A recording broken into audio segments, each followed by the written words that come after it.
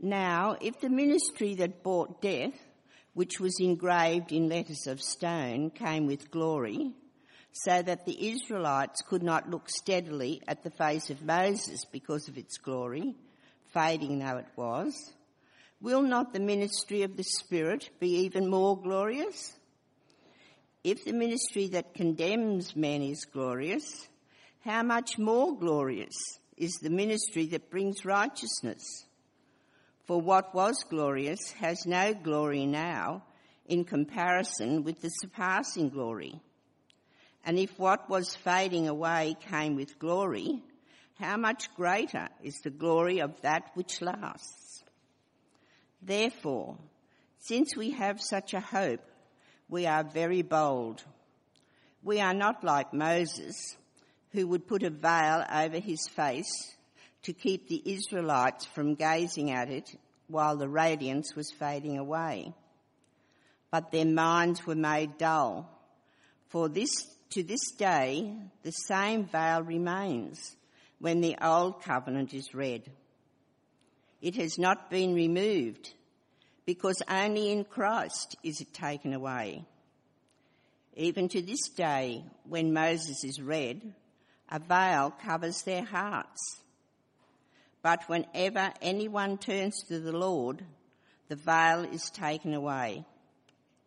Now the Lord is Spirit, and where the Spirit of the Lord is, there is freedom. And we, who with unveiled faces all reflect the Lord's glory, are being transformed into his likeness with ever-increasing glory, which comes from the Lord, who is the Spirit. When the naturalists came to the newly discovered colony of Australia, they obviously found some animals that they'd never seen before, some very strange and unusual things. And in 1799, they sent a platypus specimen back to England for closer examination by the scientists there.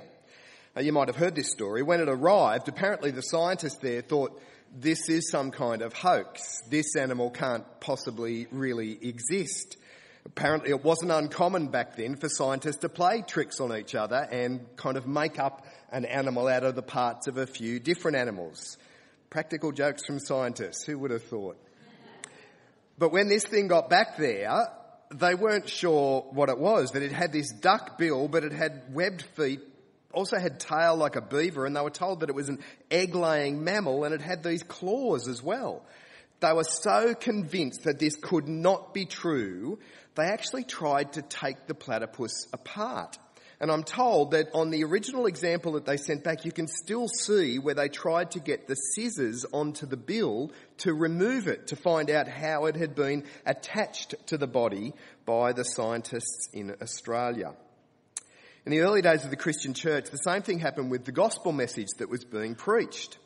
This gospel message sounded so unusual, so different to what the people of Israel were used to. People thought this must be some kind of hoax. I mean, it was so unlike anything that anyone had ever heard before.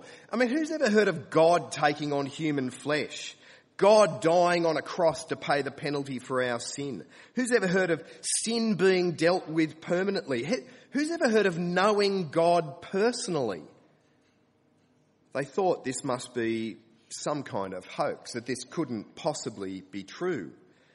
And that's what we encounter in 2 Corinthians chapter 3. There are those who want to say that the message that Paul is preaching can't be true. It seems that they've infiltrated the church in Corinth, and then they're encouraging them to revert back to familiar territory, back to the old covenant, back to the way that things were done before. Now, I'm sure most of us are probably familiar with references, probably got one from a former boss or even from a friend that you've used for a job application or that kind of thing. Letters of reference are another thing, or letters of introduction. First time we went to Zimbabwe, because we were kind of coming from a church in another country, I got David Jones, who was then the Moderator General of the Presbyterian Church of Australia, to write a letter of introduction for me so that I could give that to the moderator of the church over there. So their church could know that the church over here was aware of who I was and what I was going over there to do. It was a handy thing to have. It kind of helped to break the ice and establish a bit of a relationship with the church leadership in the church in Zimbabwe. And letters of introduction seem to have been a bit of a common thing back in Paul's day as well. If the members of one church were going to visit another church, they'd carry letters of introduction. And you see it there at the beginning of chapter 3. Paul starts with this idea. He says, are we beginning to commend ourselves again? Or do we, like some people, need letters of recommendation to you or from you?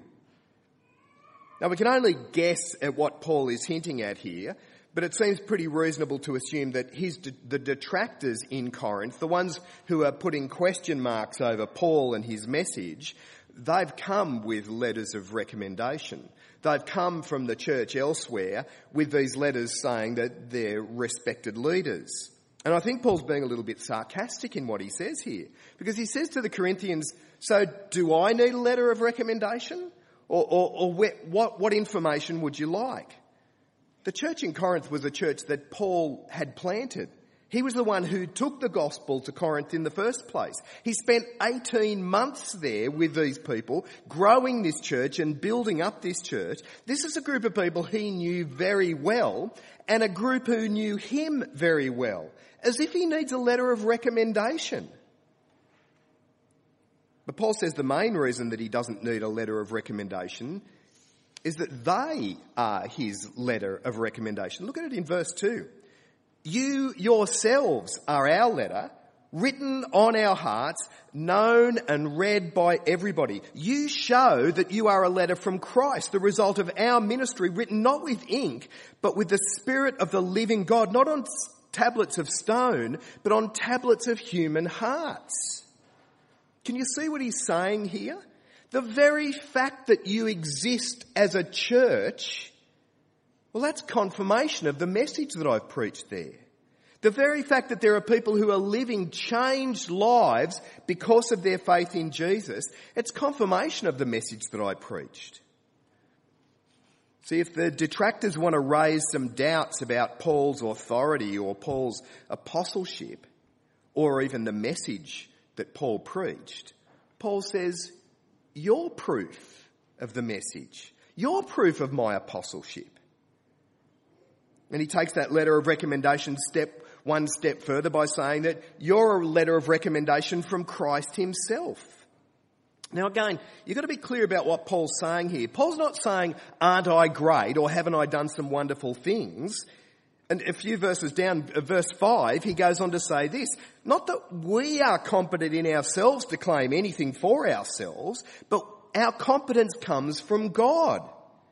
He made us competent as ministers of the new covenant, not of the letter, but of the Spirit. For the letter kills, but the Spirit gives life. What he's saying to them is, you've already believed the truth. Don't let anyone tell you otherwise. Look at the impact that the gospel's had on your life. Changed lives and changed hearts. God is at work in you. All of that has happened because you have believed in Jesus. It's a pretty remarkable thought, isn't it? That their lives are Paul's letter of recommendation. You wonder what our church, what sort of letter of recommendation are we for the gospel? What kind of letter would our church be? I heard a story about a guy who went into a public toilet, and he went into the cubicle and sat down to attend to matters, and just as he sat down, a voice came from the cubicle next to him and it said, how you going? And he wasn't quite sure what to say, and he said, yeah, I'm going okay, thanks. And then the voice said, so what are you up to? And he said, well, I've just come in to use the toilet. And then the voice next to him said, look, I'm going to have to call you back. The idiot in the cubicle next to me thinks I'm talking to him. It's always difficult to know what's happening on the other end of a telephone. When you can only hear one side of the conversation, it's very difficult to know what the other side of the conversation is. And that's one of the difficulties that we have all the way through 2 Corinthians. We hear what Paul says about these detractors, but we don't actually hear what they say. So we've only got one end of the conversation. We can try to piece it together, and I think we can be pretty close, but what Paul's detractors seem to be is Jewish Christians who've come in. They weren't denying that faith in Jesus was important. They were just saying that faith in Jesus wasn't enough. That if you want to be serious about God, then you need to be serious about God's law. You need to be serious about the law that came through Moses. It's an issue that we see in just about every one of Paul's letters. This old covenant creeping back in, this message about Jesus being supplemented, added to, with just a few laws, a few rules that you need to obey. They think that the message about faith in Jesus is, well, just a little bit too simple. And they think that the old covenant provides a clearer idea of how it is that God's people ought to live.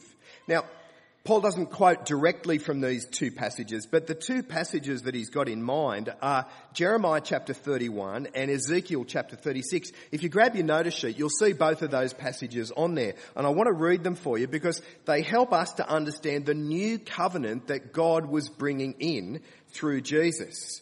This is what Jeremiah said. Hundreds of years before Jesus was born, Jeremiah said this: "The time is coming, declares the Lord, when I will make a new covenant with the house of Israel and with the house of Judah. It will not be like the covenant that I made with their forefathers when I took them by the hand and led them out of Egypt, because they broke my covenant, though I was a husband to them, declares the Lord.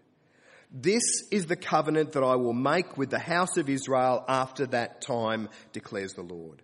I will put my law in their minds and write it on their hearts. I will be their God and they will be my people." And then from Ezekiel 36, "I will give you a new heart and put a new spirit in you. I will remove from you your heart of stone and give you a heart of flesh. And I will put my spirit in you and move you to follow my decrees and be careful to keep my laws." What has God promised? He's promised a new covenant. Not a modified old covenant, but a whole new covenant. A new covenant that will supersede, that will be better than the old covenant. The old covenant came through Moses and was written on stone tablets, but it'll be replaced with a better covenant. God won't just give us laws, he will give us changed hearts. He will give us his Spirit. And that's what God has done through Jesus. Paul is saying that in Jesus and by the power of the Holy Spirit, you will have what God has promised. You will have the privilege of being part of this new covenant that God has promised by faith in Jesus. You often see advertisers who are promoting products. They'll try to compare their product to another product so that you've got a bit of a benchmark to be able to look at. So if you're tossing up between the Audi Q7 and the BMW X5, well, Audi very kindly give you a little comparison to show you the differences on a number of different areas, to show you what one's like compared to the other one. Well, Paul kind of does that with the old and the new covenant. I mean, the contrast that he gives here is pretty stark.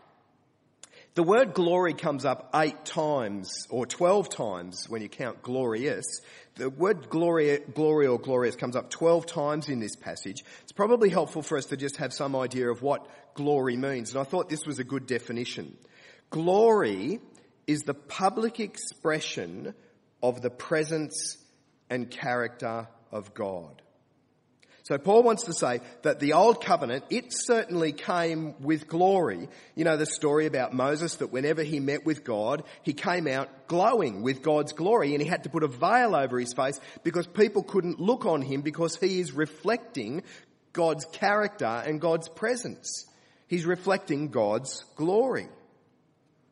But he wants to say that the glory of the old covenant just doesn't even compare to the new covenant. And he gives us this comparison. The old covenant was mediated through Moses. The new covenant is mediated through Jesus. The old covenant brings death. the new covenant brings life. The old covenant was on stone tablets. The new covenant's written on our hearts. The old covenant was fading. The new covenant is everlasting. The old covenant brings condemnation. The new covenant brings righteousness. It's a bit like the sun and the moon. They both actually shine, but the moon can only shine the light that's reflected from the sun. One of them is really shining, and the other one is only reflecting the light from the sun. So Paul wants to say, if the old covenant is really just reflecting God's glory and the new covenant brings God's glory, why would you want to go back to the old? Now, it's a very specific issue that's being dealt with here in 2 Corinthians. He's talking about these Jewish Christians who've arrived in Corinth and come with their letters of recommendation, and they're saying that the gospel message that Paul preached is a little bit too simple, a little bit too easy, and they're wanting to bring in these elements of the old covenant. Now, I want to say it's pretty unlikely that we are ever going to face a situation like that. That's not going to happen in our church here. We don't have to worry about Jewish Christians infiltrating and suggesting that circumcision or food laws ought to be brought back in. But we do regularly face a situation where people want to tell us that faith in Jesus is not enough, that you actually need something else. There will be people who will say, yeah, faith in Jesus is great, but you'll also need to perform this ritual or participate in this ceremony or give this amount of money or obey these rules or become an official member of this group. But what we need to be totally convinced of is that we are part of that new covenant that God has promised simply because we've placed our trust in Jesus.